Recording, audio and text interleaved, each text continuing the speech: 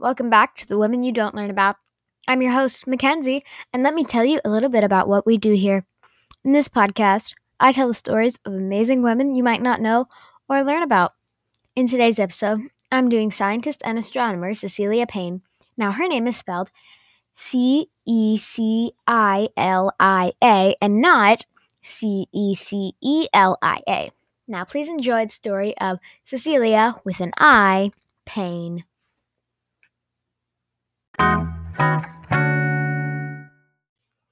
Cecilia Payne was born May 10, 1900, in Wendover, England. She was one of three kids to Emma Leonora Helena and Edward John Payne. Her dad died when she was 4 years old. She attended St. Paul's Girls' School and got a scholarship to Newnham College, Cambridge University, in 1919. She read botany, physics, and chemistry. She also attended the Arthur Eddington Lecture on his 1919 expedition to Principe in the Gulf of Guinea off the African coast. He observed the stars there, which sparked Cecilia's interest in astronomy. She completed her studies but was not awarded a degree because of her gender. Cambridge didn't give women degrees until 1948. Does this sound like anyone else I've done? A lot of gender discrimination going on here. Yay! In England, Cecilia's only other option was to become a teacher, so she was going to find a way to move to the U.S. She met the director of Harvard College Observatory, Harlow Shapley, and left England in 1923. She pursued a doctorate in astronomy. There was also this new graduate program for astronomy. The first student on it was Adelaide Ames, and the second was Cecilia. Harlow persuaded her to write a doctoral dissertation, and in 1925, she was the first person to get a PhD in astronomy at Radcliffe College, which is now part of Harvard. Her thesis was Stellar Atmospheres, a contribution to the observational study of high temperature into the reversing layers of the stars. Otto Struve and Velta Zeberg called it undoubtedly the most brilliant PhD thesis ever written in astronomy.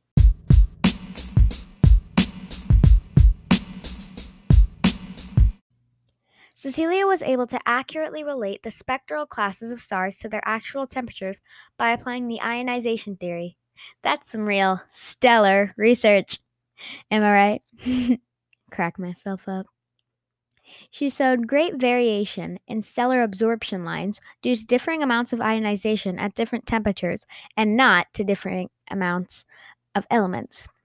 She found that common elements in the sun are the same amounts as on Earth, besides helium and hydrogen. Those are more abundant in stars.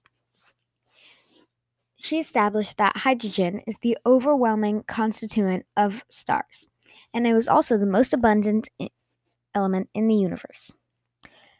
While being reviewed, Henry Norris Russell dissuaded her from presenting her conclusion. 4 years later, Russell published the same results he got with different means. He acknowledged her briefly, but still got most of the credit. Typical. Man does the work, woman does the work, and man gets the credit. Man never does the work. I don't know why I said that.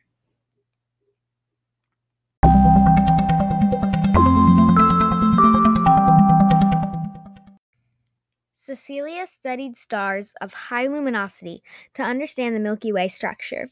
She made over 1,250,000 observations with her assistance of variable stars, which was later extended to Magellanic Clouds, adding 2 million more observations of variable stars. She published her conclusions in her second book, Stars of High Luminosity, and remained scientifically active for all of her life. She spent her entire academic career at Harvard. At first, she had no official position. She was just the technical assistant to Harlow Shapley from 1927 to 1938. Then she got the title astronomer in 1938. And then she asked for her title to be changed to Phillips Astronomer. And she was elected of the American Academy of Arts and Sciences in 1943. In 1945, she started recording the courses she taught.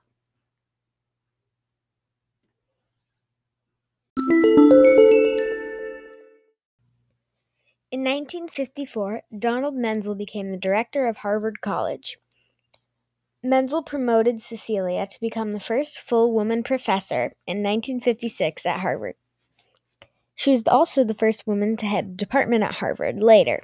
Some of her students were Helen Sawyer Hogg, Paul W. Hodge, Joseph Ashbrooks, and Frank Drake.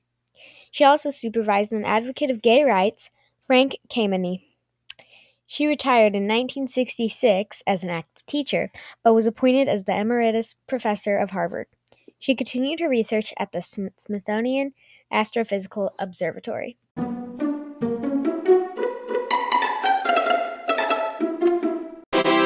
I love women in science, and I personally love science too.